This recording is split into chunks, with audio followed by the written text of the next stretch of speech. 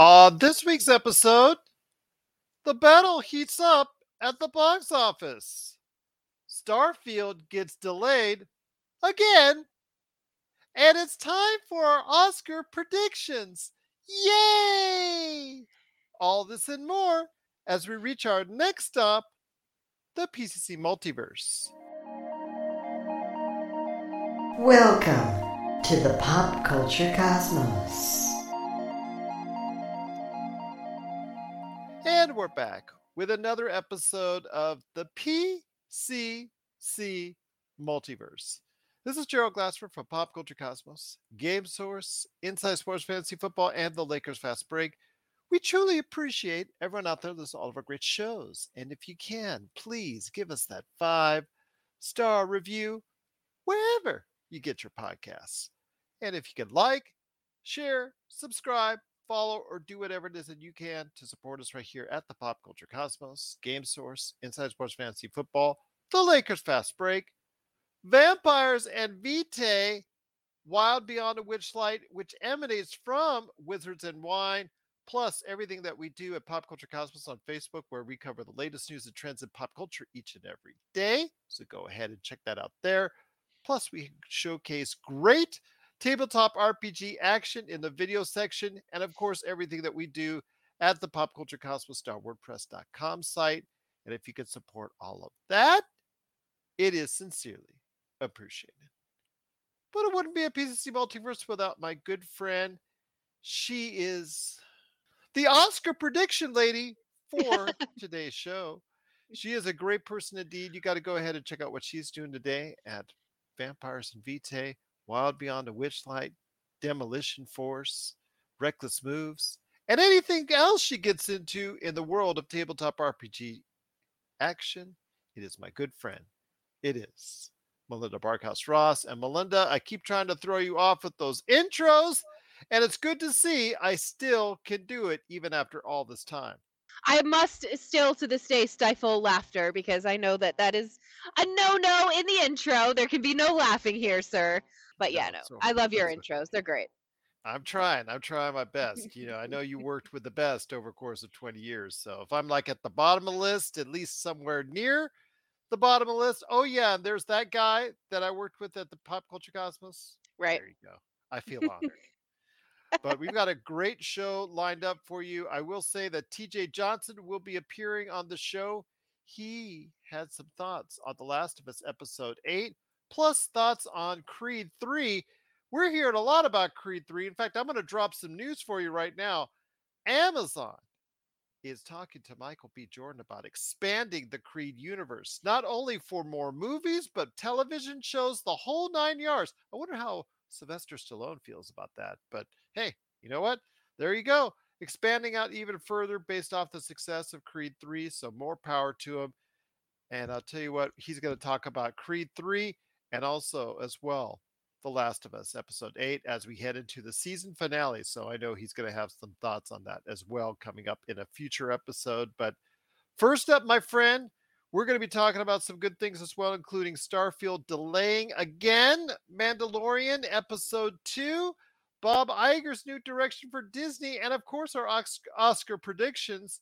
But this weekend, on the eve of the Oscars itself, Creed 3 goes in as the current box office champion here in the United States, but there's some contenders to the throne. Looks like Scream 6 may pull out a win. It's projected to do right around 40 to 45 million if all goes well domestically, and another 20 to 30 million worldwide. That could really help and boost that horror genre, but also as well 65 with Adam Driver based off of 65 million years ago. They land on a planet with some dinosaurs, and it's got some spaceships that he was on. It crash landed, kind of weird something. There's a kid there, and yeah, it just kind of does not look like it's Adam Driver's best movie ever. The reviews on that are kind of tepid, but you know what? Got to go for that paycheck while you're still a good name out there. And Champions with Woody Harrelson, directed by only one of the Farrellys. It's Bobby Farrelly. So I'm not sure you're going to get all the Farrelly comedy that's in there. So I know the reviews on that have been as well. But your thoughts on 65 Champions and Scream 6 for this weekend at the box office? I think that 65 is 100% a let's just Adam Driver decided he needed to make some money, and that's why they made the Yeah, film. it's got But a 41 on Metacritic, one of the worst reviewed movies of this year. sure, and it's only March, so there's still lots of time to lower that bar. But this seems like a movie that would be a fun movie to go to, just to switch off the brain, just to sit down and hopefully be a little bit entertained. Grab yourself some popcorn, some peanut M&Ms, almond if you can't have peanuts, and just kick back and enjoy. I really do think that there's a place for even terrible movies in our lives. Okay. Champions, from what I'm seeing and some of the stuff that I've seen on social media, is going to be a successful movie. I think a lot of word of mouth stuff is going to come Okay, with because that it one. didn't get In that much one, higher on the Metacritic scale. It's got about a 50. yeah, I feel like that one is going to be a word of mouth movie, and I think Okay. that it's going to do reasonably well. And sorry, I can't remember which the Scream last 6. Scream 6, right? That. Ghostface coming to get you. Watch out, he's right behind you. Here's a piece of information for you. How far into the first Scream movie do you think I got? Maybe to the part where Drew Barrymore answers the phone and she's talking a little smack. I don't know who's talking about this. And probably where he indicates that he's right outside or in the Yeah, house. she goes running like down a street or something or a Yeah. driveway, doesn't she? Yeah, Yep. I made Yep. it. I made it that far. So that's what I know about the Scream She movies. gets killed and then ends up doing her own talk show. How about that? That's very good character development right there. Yes, Yeah. absolutely. Absolutely. Hmm. But yeah, it Scream 6, the rebooting of the franchise was actually a master stroke for the movie company to go ahead and do that because there was a thirsting for Ghostface to return. So we'll see how long this lasts. If this does well, of course, Scream 7 is going to be around the corner, but I have a feeling it's going to be like the last time where they did the screams, then it started to fade, so they put it on the shelf for a decade or so, and then they're going to do the same thing again once the numbers start to fade. Yeah, I feel like this is something that is a I don't know that phenomenon is the right word, but I'm going to use it anyway. Like a phenomenon that happens with horror movies, where you can have these sequels to movies that go on to infinity as long as people are willing to pay the price of admission to get in and check out these movies. So it's kind of cool that a series franchise IP, I don't know, whatever you want to call it, that started in the 90s, is still relevant today. I think that's pretty cool. Absolutely. I'm looking Mm. forward to seeing what will happen this weekend at the box office. It's cool though. We talked about it in a upcoming episode as far as our spring preview, which we have recorded in advance, where we mentioned some of the movies upcoming that we're interested in and excited for. And I noticed this weekend slate was not one of them. So No. I will say that Scream 6 Champions, which again is Woody Harrelson's coaching a youth basketball team and supposedly a comedy slash drama that, again, mediocre reviews, but Melinda saying good word of mouth may hopefully come from it. So we'll see what happens there in 65, where Adam Driver crashes on a planet with a spaceship, and he's 65 million years ago with the Hmm. dinosaurs that are trying to eat him, kind of like a Jurassic Park without the park. So, yep. Yeah, this feels like it's along the lines of like the giant monsters fighting each other, like King Kong and Hmm. the other one, Godzilla, fighting each other. It feels like that kind of a movie. So, it's a popcorn flick. I think a lot of people will wait to streaming to catch it, but Mm. we'll see what happens, though. It is the box office, and I agree with Melinda. It looks like a weekend where you might want to just go ahead and just for some light popcorn fare, either 65 Champions or go ahead, Scream for Scream 6. Please let us know your thoughts if you're heading out to the theaters this weekend on Oscar weekend. Please let us know your thoughts. PopCultureCosmos at yahoo.com. Speaking of Oscar predictions, I just can't wait. I just can't wait. I can't put it at the back end of the show. I can't put it at any other point of the show. We got to go ahead and start talking about it now because that's what we think. Because it is this weekend. It's Sunday night. It's the Oscars. And it hasn't been a definitive run for Everything Everywhere All at Once, my friend, but they have garnered their fair share, including the SAG Awards last weekend.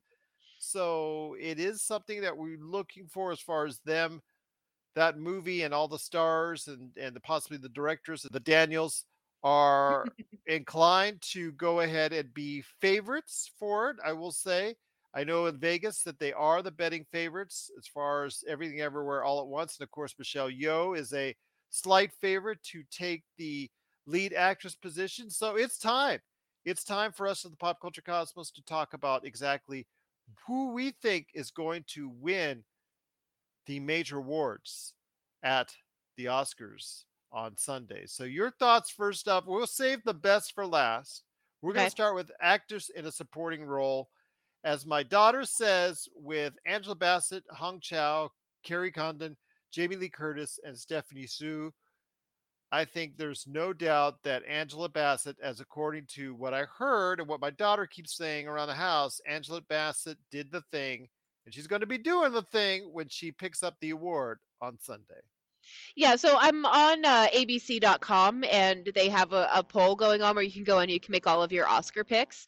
Hmm. And right now, Angela Bassett is in the lead with 70% of the people who have cast their votes have voted here. This isn't the official Oscar stuff, obviously. I wouldn't be able to look at it, but this is just a poll that they're doing on Wouldn't it be kind of abc.com. cool if you did? Just kind of hacked in there and got all the secrets. Could you imagine? Hmm. Could Oh, you imagine man. indeed? Oh, Whoa, man. man.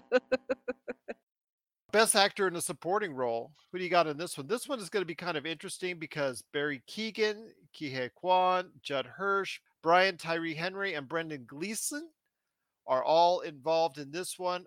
Ki Hui Kwan is the favorite because Yeah. he's won a lot of the advanced awards for it. I will still say don't count out Brendan Gleeson in The Banshees of Inisherin, as it said in the movie.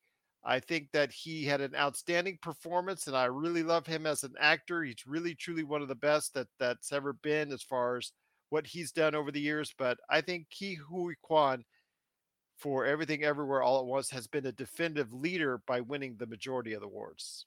Yeah, and that's reflected here in this poll. It looks like Kwan is in the lead with 66%, and Gleason is number two. So your thoughts are exactly correct here. But personally, I'm gonna go with Gleason. I think he's gonna be a surprise of the night. Okay, fair enough. Fair enough. Want to ask you this on Best Animated Feature? You've got Guillermo del Toro's Pinocchio, Marcel the Shell with Shoes On, Puss in Boots: The Last Wish, The Sea Beast, and Turning Red. You know we love ourselves some Turning Red, but Yeah. Guillermo del Toro's Pinocchio has won the majority of the awards, including a special Animators Award for the Animators Award show recently. So I have a feeling that that's going to take the top prize. Your thoughts on Best Animated Feature? Well, I watched the Pinocchio movie and it's very good. It's excellent. And so Yes. I've picked that one as the winner. But right now, abc.com has Pinocchio and Puss in Boots: The Last Wish tied with 45% of the votes between them. Mm. Yeah. I'd still think Turning Red for me. Turning Red would be my pick, but I have a feeling that it's going to be Guillermo del Toro's Pinocchio. That's the one that's been leading all the advanced awards, so we'll go with that one. Best actor in a leading role. So, best actor for you: Austin Butler for Elvis, Colin Farrell for The Banshees of Inisherin, Brendan Fraser for The Whale, Paul Mescal for Aftersun, and Bill Nighy for Living. I think this is Brendan Fraser's comeback vehicle. People have gotten on that feel good train for him, even though Austin Butler, everybody's been saying wow for Elvis. Colin Farrell did great in The Banshees of Inisherin. I think this is Brendan Fraser's award to lose. And abc.com disagrees. They have Austin Butler in the lead with 53% of people who've taken this poll picking him as the winner. I'm with you though. I think it's the renaissance of Brendan Fraser. I think that he's been welcomed back with open arms, and I think people are just delighted and thrilled to see him again and see him as much of him as we've seen. And I'm with you, Brendan Fraser, on that one. Best actress in a leading role. Here's the one that everybody's talking about with the controversy right here.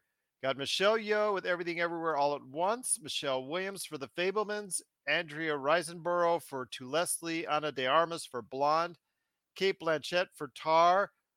I really didn't think Ana de Armas's performance for Blonde was some of her best work. I really liked her in Blade Runner 2049.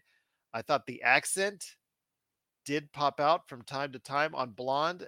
I couldn't. I barely got 2/3 the way through to Blonde because it was such a mean-spirited movie. I really thought it was not a very good movie at all, as I mentioned on our best and worst stuff shows. I do think though that when it comes down to it, you've got Michelle versus Kate, and I think because the late push and the late momentum for Michelle Yeoh, despite the controversy that was created off of her Instagram and the post she made in regards to comments that were made as far as Kate Blanchett and her, I think that Michelle Yeoh is going to take it for Everything Everywhere All at Once. Yeah, I agree with you. We've been fans of this movie since before the movie came out, I feel like. Everybody who's voting at abc.com feels the same. Michelle Yeoh, 76% of people are picking her. And Blanchett is in second place, but only with 72%, or sorry, 17% of the votes. So I do Okay. think it's Michelle's year. I do think it as well. I'm very happy for her and her success. Kate Blanchett is always rocking it as far as the acting is concerned. So I have Hmm. a feeling that she will be on the stage many more times in the future. Best director, here we go with Martin McDonough for The Banshees of Inisherin, Daniel Scheinert and Daniel Kwan, Everything Everywhere All at Once, Steven Spielberg, The Fablemans, Todd Field for Tar, and Ruben Ostlund for Triangle of Sadness. I watched Triangle of Sadness. I didn't get it. It's one of those artsy movies that you're Mm. supposed to enjoy. The barfing scene was not as bad as everybody said it was. It was actually more of a toilet thing and diarrhea thing that was really Oh, kind of weird. that's Woody unfortunate. Harrelson, yeah, Woody Harrelson babbles on and on in the movie, and it's like, all right, but I really didn't have that high of opinion of it. I really didn't Mm. think it was one of the best movies of 2022, in my opinion. I will say though that I think everybody's going to go with The Fablemans and Steven Spielberg's for Best Director because it's his life story or about his early life story. It's basically a thinly veiled version of that. Despite my tepidness on it, I really think that it was an okay movie. I thought the scenes somehow played out too long on some occasions. Didn't exactly think it's his best work. Still think Minority Report rocks it so much better than that movie, but because it is his life story, or at least part of his life story, I think that people are going to do the feel good thing. And if any category is going to do it, it's going to be this category, and it's going to be Steven Spielberg. Yeah, if you get upset by Spielberg at the Oscars, you're doing all right. I won't be upset if he wins it, obviously, but Yeah. I just don't think if you're talking about movie wise, matching up movie to movie, Hmm. it's not some of his best work. As far Yeah, as well, I mean, obviously we're going with the Daniels on this one too. yeah, 75% of people on the abc.com poll feel the same way. Spielberg in second place with the 20%. I think they're going to give it to Spielberg. I really do. Yeah. The Academy is going to give it to him. It's a feel good thing for him. You're listening to the Pop Culture Cosmos. Don't touch that dial. Wait, do people still use dials? For the latest news and information, analysis and opinions on the Los Angeles Lakers and the NBA, check out the Lakers Fast Break podcast today on wherever you get your podcasts.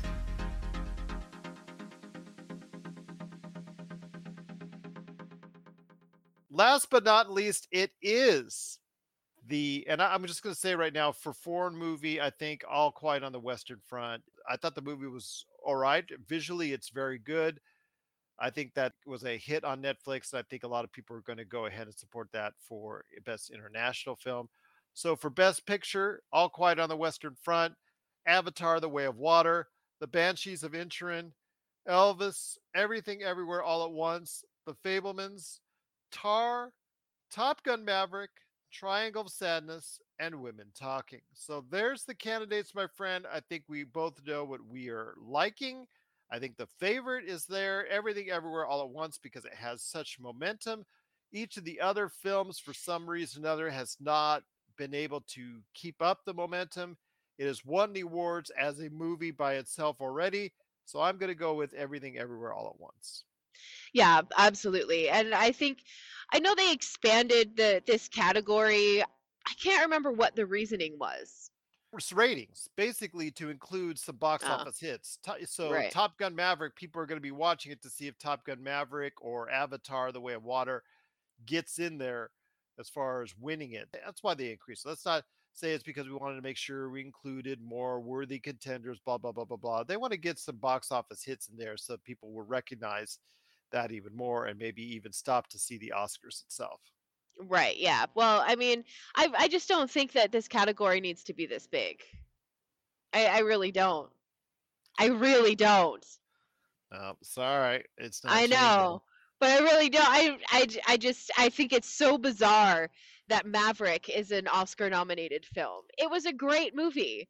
It was, and it was a good sequel, and it was great to see, the Maverick character back on the screen, but I just don't know that it's an Oscar worthy film. I'm not poo-pooing the movie. I said I liked it, so don't at me for that, but honestly, does that need to be on the Oscar list for Best Picture? I again, for me, it'd be better than Avatar: The Way of Water because that was just it's there.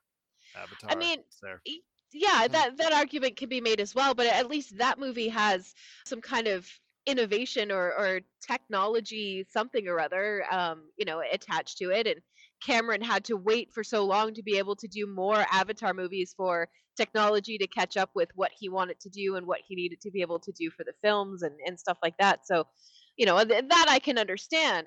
I'm just I don't I don't understand Maverick being a being an Oscar nominated movie. It's am I low key a movie snob? You are high key a movie snob, but that's why we love you here as part of the PCC multiverse. So But I'm not that person, I promise. no, I'm kidding. I'm more of a movie snob than you are. I'm just joking. I'm just joking, indeed. But we're we're both picking everything everywhere all at once. That Yeah. is the favorite, I think. But again, if any of the categories, I'd say the Daniels will probably get beaten by Steven Spielberg and maybe Kate Blanchett with Tar. So we'll see what happens. But it is the Oscars coming this Sunday. If you have thoughts, any predictions on exactly who you think will win the Oscars, please let us know. Pop Culture Cosmos on social media or popculturecosmos at yahoo.com. You're listening to the Pop Culture It's Cosmos. Gerald Glasser coming right back at you here at the Pop Culture Cosmos. I know my guest is excited to talk about this as it gets closer and closer to the end of season 1 of The Last of Us, the hit TV series that has gotten everybody across the world all up in arms. Probably what is now being called by everyone as the greatest video game adaptation ever. It's been such a sensational series. We're going to go into episode 8 here before obviously we're going to see this weekend's climax, the great season ender for season 1. But first, my guest, TJ Johnson, of course, you know him from his many appearances here at the Pop Culture Cosmos, is going to answer me a question. So, my friend, before we get into The Last of Us episode 8, I have a question for you. All right, shoot. All right. I will say right now that Creed 3 has been a huge success, reaching $100 million worldwide and almost $60 million in its first weekend domestically. A huge hit by any standards, especially for a series which technically you could say it's on its 7th movie. Yeah, So, yeah. being that the case, this is also the third in a trilogy of movies that has been part of Michael B. Jordan's life for now. So, he directed this latest one, and obviously when you get to a trilogy you're going to get to a lot of cases sometimes diminishing returns, but in the case of Creed 3, it's such a huge hit, we Yeah, might go on and on and on just like Rocky. yeah. I'd be so, going to Creed 7 here soon. so how was Creed 3 in your opinion? Creed 3 was awesome. So let me talk a little bit about my history with Creed and Rocky. I've been a fan of Rocky for quite some time. I was always a huge boxing movie fan. I like to act like I'm a boxer at times, and I actually sparred a little bit and partake in a little boxing. So I've got a little history with the sport. But saying all that to say, I've been a huge fan of the Rocky films since Rocky One. Not that I was around for Rocky One, but going back and watching Rocky One through Rocky, I want to say they went all the way up to six. I think it is six Rocky films. No, how many Rocky films did it? Was it six? I think it was six. Was it 6? I Anyways, thought it was 4. No, actually, you're probably right. It's probably a 6. Yeah. Actually, I think it might have been. I think it might have been five. No, I think it No, was it's six. 5. It's 5. Yeah. It might be 5. Is it Yeah. five? I, Okay. well, I'm Point gonna go is, check. I'm gonna check that out. I'm gonna check that yeah, out. you fact check me. I don't want to be incorrect here. But point is, I've watched them all, and I feel like there were five. With Rocky Balboa being the fifth one. It is no, it is 6 because you got It's six. Okay. All right. yeah, Rocky Balboa 2006. Yes. There you go. All right. That's So what. That's where it's winners actually are. 9. This is actually the Oh. 9th. 9th. My goodness. So it's still going strong. All right. So 9 films in. I've watched all the Rockies, and I was very, very skeptical. I was very skeptical when I heard that they were doing a generational film, if you will, or a legacy film, I should say, in Creed, right? When Creed first came out. When I tell you that Creed as a legacy film was the best legacy film I have ever seen, and I love Tron Legacy too. I thought Tron Legacy was awesome. But Creed was by far the best legacy film I've ever seen. To have these characters continue on in this generation in the way that they continued on, and to continue to tell the story of Rocky and how what this one man helped accomplish helped shape the destiny of so many other people, I thought was incredible. Michael B. Jordan was phenomenal, is phenomenal as Adonis Creed, or Adonis Johnson, depending on which movie you're watching. So I absolutely adored. I thought the first one was perfect. The way the Rocky theme hit at the very last fight, the way that they used the past, but they didn't stay in the past, and they was more by using just a quick image of Apollo Creed to get Adonis back up. It was incredible. So the second one, not as good as the first one. I have to admit that I did not like the second one nearly as much as I enjoyed the first one. So I walked into this one with bated breath because I started to get a little excited. I heard some of the stories about how, it was anime inspired as far as the fight scenes, and it got me curious because you can see a fight scene so many different times, and I've watched them all from Cinderella Man, all the Rockies, to I think even Jake Gyllenhaal had a boxing movie at one point. So, which there was nothing right home. My point is, you've seen enough fights where it kind of gets not repetitive, but you're used to seeing Rocky get pummeled for 2 or 3 rounds before he decides to show up and actually block and throw a jab, right? It was hard to imagine how they were going to find a new way to stylize and show these fights. I was a little concerned about that. But with the anime inspired fighting, it actually looked really, really cool. So I enjoyed the story. I enjoyed Adonis and learning more about his past and who he used to be. I enjoyed Jonathan Majors. It was a great movie. I do plan on seeing it again. I thought one time was going to be enough. I need to see it again. So great movie. I really liked it. Awesome. And surprised. And so it looks like there will be a 10th film in the It needs Rocky to be. Creed series. So you just can't stay away from the money if you're the movie industry. So it's obviously making quite a bit of money still, even at this point. And just great to see 2 of the I guess most desired actors in Jonathan Majors and Michael B. Jordan. Yeah, that's right now on the planet. Just obviously facing off against each other. But my gosh, those 2 right now are. I mean, the scripts are coming their way. That's for sure. I've heard they plan on working together many, many, many more times. Yeah, I would not doubt that. They obviously have great chemistry together on screen. Thanks for checking out the PCC. The Pop Culture Cosmos. We'll be back in one moment. Action Figure Adventure is back with Season 2, and we're going further than ever before, checking out more toy stores than ever before, and seeing more incredible, iconic, and noteworthy pieces than you could possibly imagine. Once again, Jay grapples with how to build the ultimate action figure auction to support critically and terminally ill kids in need. Along the way, we'll chat about Holy Grail figures, perfect action figures, and showcase some incredible toy collections. Action Figure Adventure Season 2. Before we head on out, though, speaking of great chemistry on screen, it is The Last of Us, which everybody is talking about besides Creed 3. And that is the episode 8, which just appeared on the air, which is, again, so funny, as we remarked, because you and I already know what transpires in the video games, but it's so funny to see all the reaction videos, all the reaction articles, and all the reactions on social media from individuals who have not played the games and have watching this essentially for the first time. So you're seeing them as far as Ellie and Joel encounter a group that I guess likes to eat. Let's just put it that way.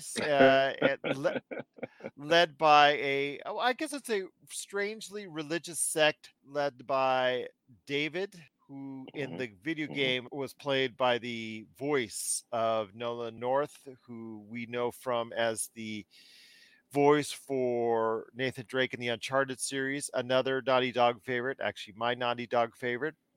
Both are awesome games, series, so I don't want to dissuade anybody on that, but Uncharted, as you can see behind me, is probably just a little bit better in my eyes. But I will say, though, that when it comes to this episode, it's another compelling episode. Even if you have played through the games, it has been a great journey. Your thoughts on episode 8 and a very munchy time, so to speak, with the cannibals in episode 8? Oh goodness, where do you start with this episode? There was so much that was going on. I think the first and foremost is obviously playing the game and having absorbed all of that. What I can appreciate about this show is kind of giving us enriching my experience. And here's what I mean by enriching my experience. In the game, at this portion of the story, you encounter David and you encounter his buddy, was it James, I want to say, played by, and the show is played by Troy Baker, who, fun fact, is actually the voice of Joel in the show. Little pop culture cosmos trivia for you. So the nice thing about this particular episode is that you get to enrich your game experience by kind of expanding upon who this little group was, because when we encountered them in the game, we didn't really know much about them. We just knew David and James, and we got to see their home and kind of that aspect of it, but we didn't get to know anything about the characters. So in getting to this episode, which was an extremely dark, I want to be really clear, this was some grisly TV right here. Seeing the desperation in Ellie, seeing the relationship that's continuing to blossom between Joel and Ellie, and how, you know, they cannot seem to fathom moving on without each other. It's been an incredible journey. It's been an incredible ride that I know, obviously, with episode 9 looming next week, we're going to see how that particularly plays out. But a fantastic episode. They really continue to push the envelope in regards to storytelling. And I was be the first person to tell you that I was not on board with Bella Ramsey and Pedro Pascal as Joel and Ellie. I will be the first person to say that. And now I don't see Pedro Pascal or Bella Ramsey. I just see Joel and Ellie. And I see like an alternate reality version of the two, but I see them regardless. And the story that they're telling, the way this young Ellie has had to grow up and is now a formidable enough adversary on her own has just been really incredible to watch. I have to admit, it was tough watching some scenes, and the reason that some of the scenes, and I don't want to spoil it too much, but some of the scenes towards the end of the episode were a little bit difficult to watch, because obviously as you're playing a video game, there's a certain level of lack of realism, if you will, that you have.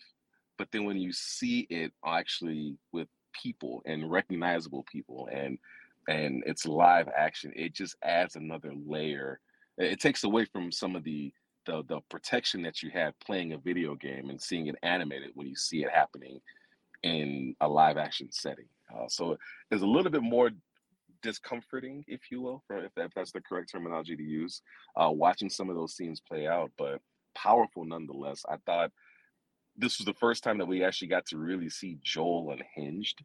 And what I mean by unhinged is this version of Joel, played by Pedro Pascal, is a much more thoughtful Joe, as far as I'm concerned, because you don't get to do the action, right? So we know Joel as all action because of the video game and our extended time with Joel, to where when we take control of Ellie, which is essentially at this particular point in the story, it's jarring because we're used to Joel being the hero and the main protagonist and the one that we're controlling the entire time. So we know what Joel is physically capable of through the video game. We haven't really got to see that in Pedro Pascal's version of Joel, because this version doesn't really have to do as much fighting, at least for the story's sake. So it was I thought it was actually pretty cool to see Pedro Pascal kind of really show what this Joel in this universe is about. It was hinted at that he was a bit of a monster, but you didn't really see it. You didn't really know. Well, after this episode, you know exactly how far he's willing to go and how hard he's willing to go. And what's even better, and when they say this is a perfect video game adaptation, this is about as perfect as it gets. You could literally almost go frame for frame with this episode, with some of the dialogue, with some of the action beats, frame for frame, and it is almost a one-for-one recreation of those scenes. It was really fun to watch. There was one scene that was missing that I would have enjoyed to see, but I can understand for the sake of this story, it not happening. And that was when Ellie and David had to fend off hordes of zombies or hordes of Zeds or walkers, whatever they're called. I think they're just called Infected. clickers, I probably the best way. infected. Yeah. When they had to face off hordes of them when they were, waiting on James to come back with the medicine. You got to experience that in the game. So the trust between David and Ellie was kind of built in the game during that section, if you will. And I use the term trust loosely because they didn't trust each other, but there had to be a bit of, I need to depend on you, you need to depend on me in this particular moment right now. So I need you, you need me. The enemy of my enemy is my friend. That aspect was built upon in the game because we had to go through it together. In the show, they didn't have that. So we actually had to have dialogue where you almost thought Ellie might have even thought that he might be who he says he is and might be a good guy and so on and so forth. And there even might have been a hint of Ellie thinking that it might be something feasible. The guy who played David, and I can't think of the guy's name, but he played him brilliantly. I mean, very cold, very calculating, very menacing, very much in control the entire time.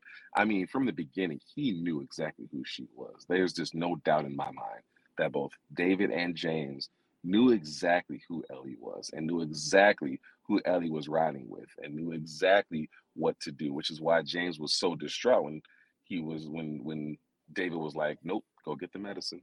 This is not a code. Go get the medicine. Come back.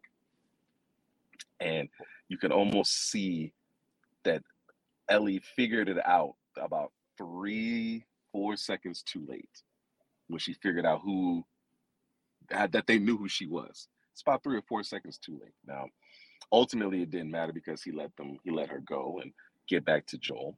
And then she gets to Joel and doesn't even know where to put the penicillin, doesn't know where to put the medicine, which obviously, if you know anything about it, that's made from a fungi. So I thought that was kind of funny too. But she doesn't know where to put the medicine. She's just hoping that she's doing it right. I think she's using like the thing that she would use to inject a turkey. It's not even a real syringe. It's like a turkey injector. But just trying to get the medicine into Joel and hoping that it works. She lays her hand on his chest. Like you can see the paternal relationship between Joel and Ellie starting to really take shape. And then Ellie gets captured. Obviously, we, again, having played the game, knew this was going to happen. So she gets captured and she gets put into this cage. And once again, David is really trying to establish this this dominance over her and this idea that, he can help her, he can save her, he can protect her, he can do all these things. His real motivations hadn't been truly unleashed yet, but that's when Ellie notices the ear underneath the table and realizes, holy crap, you guys are eating people. You guys are actually taking human flesh and digesting it. And as disgusting as it is, I understand, quote unquote, David's point when he's trying to say, I'm trying to feed these people. I don't know what to do. He needs help. He is not able to feed all these mouths. Winter is coming, for lack of a better term, Game of Thrones. And there is nothing that he can do because there's not enough food to go around. So Ellie sees this and obviously is very rightfully so freaked out and is like, you're killing people and you're eating them and so on and so forth. And David tries to coax her, tries to get her to come back to him, and he starts to feel like he's got her, starts to get closer as far as in proximity, getting closer to each other. And then it seems like David's real intentions are kind of put out there. Like, he seems to have a more of an interest in Ellie romantically. It's implied that he does. I don't know if it was directly outright said, but I think it's heavily implied that his interest in Ellie became more than just in Ellie for the sake of another strong person. It seemed like he kind of hinged on romantic interest in Ellie, which is where he got a little. Yeah. But then, obviously Ellie goes to break his fingers, and that's when all the real calamity ensues. So Ellie has proven herself to be more than capable. She is extremely smart, and she likes to stay, one to two moves ahead of people, which I can appreciate. She waits to the very, very last moment to play the last card she has. She's only got one card left, and there's one that I didn't even really. I kind of forgot about. You know that Ellie's infected, right? That's the whole point of this game, right? Is trying to get this infected, but whole person to a place where she can be operated on, and they can figure out how to synthesize a cure from her. But the truth of the matter is that I completely forgot until she screams right before they chop her up that I'm infected, and this is after she had already bit his hand. And I thought it was a great line where she's like, I'm infected and now so are you. When he looks at his hands and realizes she's bit him, and then now they're like, nope, that's not really, there's no way. She's like, check my arm, go ahead. She literally had an ace up her sleeve to do. That's a dad joke for you. She had an ace up her sleeve and was able to then take that meat cleaver and put it right into James's neck. And then our favorite fight between David and Ellie happens. All the while, Joel is hell bent on getting back to her. And I know I'm recapping the whole episode, and I don't mean to, but that's just how excited. That's how much fun this show has been, where it makes you want to relive everything. I have literally wanted to watch this episode twice more than I've been able to. I've talked about this episode countless times today. Now, my place of business, right? I couldn't help it. It was that good of an episode. The ride inevitably needs to come to an end, and I don't want it to, but I know it will. But this has been an incredible, incredible show, an incredible series. The showrunner, Craig Mazin, Neil Druckmann, thank you, that's his last name. He's actually co-president of Naughty Dog or something like that. But he's the creator of The Last of Us series. He's the creator. Yep. Yes. Creator of The Last of Us series, and just an incredible, incredible, incredible show that they put together. The fact that they've had these little callbacks and having the guy who played Joel be in the show, and the guy who played Joel's brother being in the show, and the actual voice of Marlene being Marlene in this show. I just thought it was just very, very well done, with nods to the game and nods to the people that know the story. And I'm excited and heartbroken that it's coming to an end next week. For now. For now, right? But I look forward to the future and to see exactly how close it continues to play the cards that are The Last of Us. So great show. I can't wait. Once again, it's TJ Johnson. TJ, great to have you here as always. Any last thoughts on how this season will wrap up before we head on out? I mean, I've got thoughts, and without trying to get spoilery for the people that have not played the game, because apparently there's quite a few people that I've spoken to have not played the game, so it gets very difficult for me to. It gets very hard for me to not spoil it. But I will say this: when you find yourself in darkness, look for the light. Yep.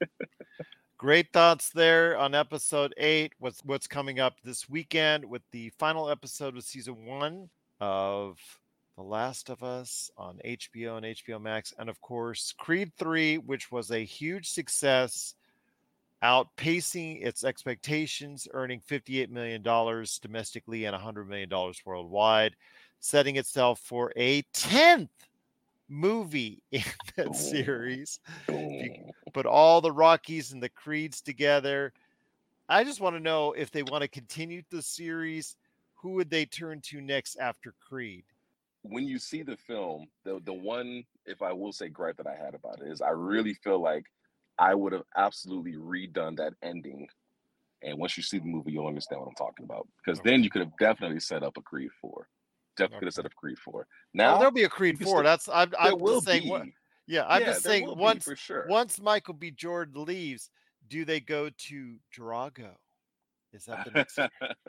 Or he ain't Adrian? No time soon. You know, he ain't going nowhere no time soon. Michael B. Yeah. Jordan is still young and is still able to do this, so he ain't going nowhere no time soon. Okay, so if Rocky can do it in his, if Sylvester Stallone can do it in his 60s, fair enough. Michael B. He ain't going nowhere no time soon. So I look forward to speaking to you sometime soon on Creed 9. So yes, pencil me in for it. Because I'd say, does it do more or less movies than Rocky? I think it does less movies than Rocky, just because it came from Rocky, so I just can't see it overshadowing and doing more. However, we're about to see Fast and Furious like 47, so I don't know. Who knows? If it makes money and Michael B. Jordan loves going back to it, you never know. Yeah, you never do. Once again, it's my good friend, Mr. TJ Johnson. In about a couple weeks, I think he's going to give me a full synopsis on season 1 of The Last of Us. So I'm looking forward to hearing his thoughts. Yes. And I truly appreciate the time he takes with me, and looking forward to hearing more talk of Joel and Ellie right here at the Pop Culture Cosmos. If you're in the Las Vegas and Henderson areas and are looking to buy, sell, or trade the best in classic or current video games and pop culture collectibles, there's no better place to go than Retro City Games.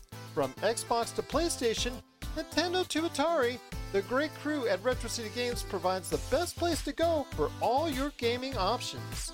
Stop by their 2 awesome locations in Henderson and also the Las Vegas Strip, or follow Retro City Games on Facebook and Instagram for all the latest deals and new items. Without a doubt, there's no better place to go for your gaming needs than your friends at Retro City Games. Well, my friend, there's still more to talk about on the way out. Thank you so much to TJ Johnson for sharing his thoughts on The Last of Us and also Creed 3. But before we head on out, my friend, Starfield, which I know you don't really care about because it's Xbox and not PlayStation, but it is Bethesda with their big game. Every few years they throw one out at you. This time around, it's not Elder Scrolls, it's not a Fallout, it's a new IP, Starfield, which everybody is excited for. Microsoft had said and indicated that it would be out before the first half of the year ended, so everybody was targeting right around June. But wouldn't you know, in a fancy Dan way with a nice, beautiful looking trailer, they coyly let you know that the game is delayed until September. So it does look beautiful. It does look awesome. Can't wait to play it. But I think it just deviates again. And it just shows again exactly why we cannot trust the video game industry on release dates. They're useless. They're pointless to me. I don't even know why they even do them anymore. You just got to say, okay, we know for sure it's coming out next month, and there you go. Yeah, maybe finish the project before you announce the day that you're releasing it. Exactly. Yeah. I mean, if you gotta play test stuff and it's gotta go through beta testing and all of that stuff, I don't even know that I would be openly talking about it yet. I think that I would still try to keep it as low key as possible for as long as possible. So that way when you come on and you say, guess what?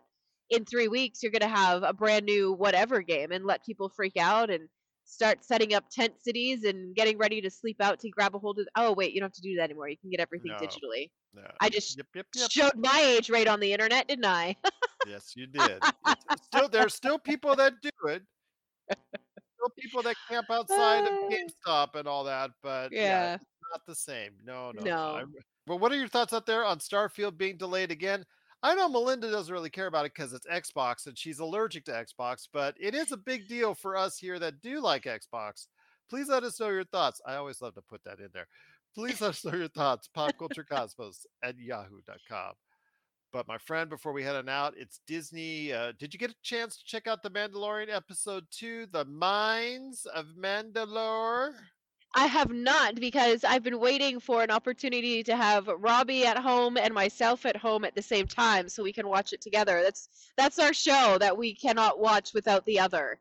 And that's the only real show that we have that's like that outside of, anime, really. But yeah, so I haven't watched it yet. It is on the slate for tonight. I've got to go pick him up as soon as we're done here. So, Okay, so I will tell you that this is not a stretch or really truly any spoilers or detail, anyways. mhm.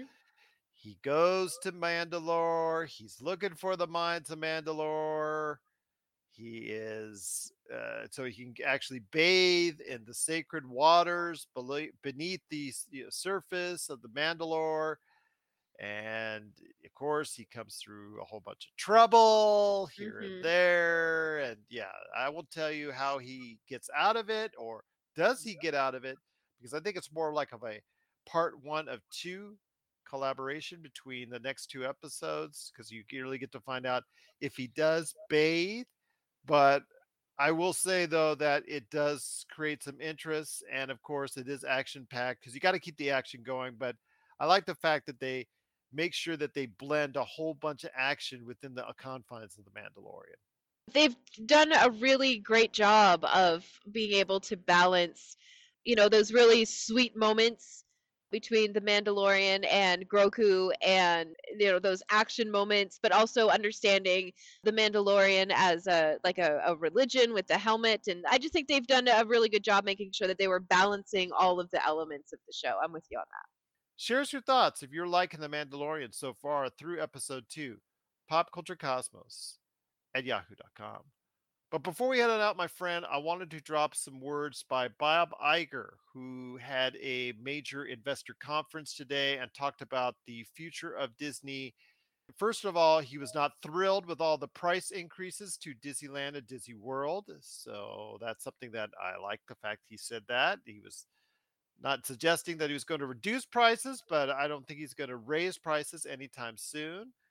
I do like that fact. But the thing he did say is that, yes, Disney Plus is still very much a part of the future, but having as much or as expensive a product as Marvel and Star Wars, he will be more cost conscious as far as the content from those two entities and also any Disney Plus entities going forward. So, your thoughts on this?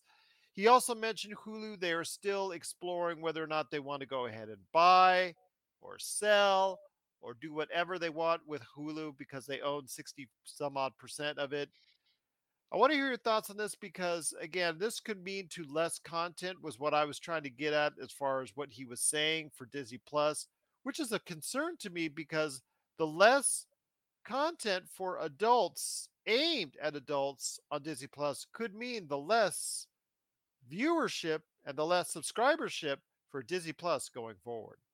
Yeah, I agree there. And another thing that's a little bit alarming is you start cutting budgets on shows like The Mandalorian, and the quality of the show is going to suffer. That's the alarming part of the statement for me is when the accountants get involved in trying to make an entertainment entity, be it a show or a radio show or a podcast or a television show or what have you. As soon as you start talking about clawing back on some of the budget of that stuff, quality is probably going to start to suffer a little bit. And that is not what you want to hear right now from Disney Plus. No, not at all. It gives me a little bit of a pause for concern.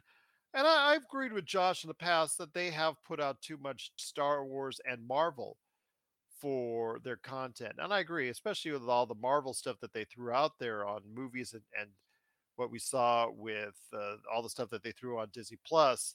Some of it was extraneous. Some of it they could have actually enveloped into other stories as far as introducing some of those characters instead of having Hmm. their own standalone projects. I think that it led to a downturn in quality. I mean, some of the Disney Plus shows in and of themselves were not exactly fun to watch all the time. I am concerned also as well with what Bob Iger said in regards to seeing things in the Marvel Cinematic Universe for the third and fourth time, because it does mean for like another Thor and for other things out there that we've seen a second or a third of already that we probably won't be seeing that in the future because he thinly veiled shot that he made at Ant-Man and the Wasp Quantumania because he said he thinks that the Marvel Cinematic Universe is not going to include many third and fourth iterations of a character arc in a movie that you'll be seeing sometime going forward. And I think that might be good in the long run, but if you're a fan favorite of some of these characters you would like to see again on the screen, you may only see them in a joint venture like an Avengers going forward. Well, you know what though, at this point in the late phases of the Marvel plan, that might be smart thinking, really, Hmm. because you don't know at this point really know which of these new characters you're introducing to the majority of an audience for the very first time. And just don't know which ones are going to land and which ones are going to hit right. So, not planning to have, 3, 4 movies based on these characters that are as of yet untested with a general audience is smart. I think that's good planning. However, I don't think it should be taken off of the table that if one of these characters do pop and really resonate with audiences, so you give them a part two and they're still hungry for more, you should be able to just go ahead and make a third or a fourth movie with a character that earns the ability to do that. I don't think it should be implied. Maybe Bob Iger's right. He would love to see fresher stories in the universe with the X-Men, Fantastic Four, Blade, and less of the mainstays until you get to an Avengers. Hopefully, you can bring most, if not all, back. Were those other entities like the ones coming over from Netflix, like Daredevil Born Again? I wonder, are we still going to see with this cost-cutting measures possibly being in place for Disney Plus from Bob Iger? Could we still be seeing 18 plus episodes for Daredevil Born Again? And it was just announced that The Punisher, John Barenthal's The Punisher, will be a part of that series. So it's interesting to see how much of it, or if at any at all, will be cut under Bob Iger's vision for Disney. You just give me Luke Cage. Give me a movie. Give me a Luke Cage movie. I loved that show. That show was so well done at Netflix. And if you didn't watch it, please give it some time because it's so good and it's wonderful and it's well acted and the music and the story is oh, the twist. The twist in the show is so good. You scream when you get the twist. At least I did. So I would love to see more Luke Cage, and I would love to see multiple Luke Cage movies. That's a character that I really enjoyed when the show came out. So Well, you might want to let Bob Iger know that. I have a draft. I'm gonna send it over to you of the strongly worded email. Okay. You can let me know. And there's some parts where it may be too strongly worded, and I don't want to come across as just aggressive aggressive. It's going to be passive aggressive or it's not correct. Okay. Do it All or right? else. How about Yeah. that? That'll be the byline. PS, Do it or else. do it or else. Yeah.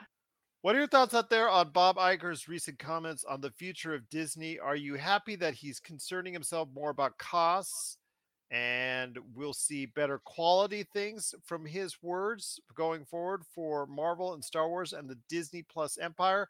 Please let us know your thoughts. Popculturecosmos at yahoo.com. Well, my friend, it's been a great show. Cannot thank you enough for stopping by. I know you have Robbie Ross, the beloved husband, to go get on the way. But any last thoughts before we head on out? Yes, everything, everywhere, all at once. I knew you were going to say that. I Yep. just knew it. I Yeah, knew it. it's gotta be, right? Like, it has to be. It has to be. It's just gotta be.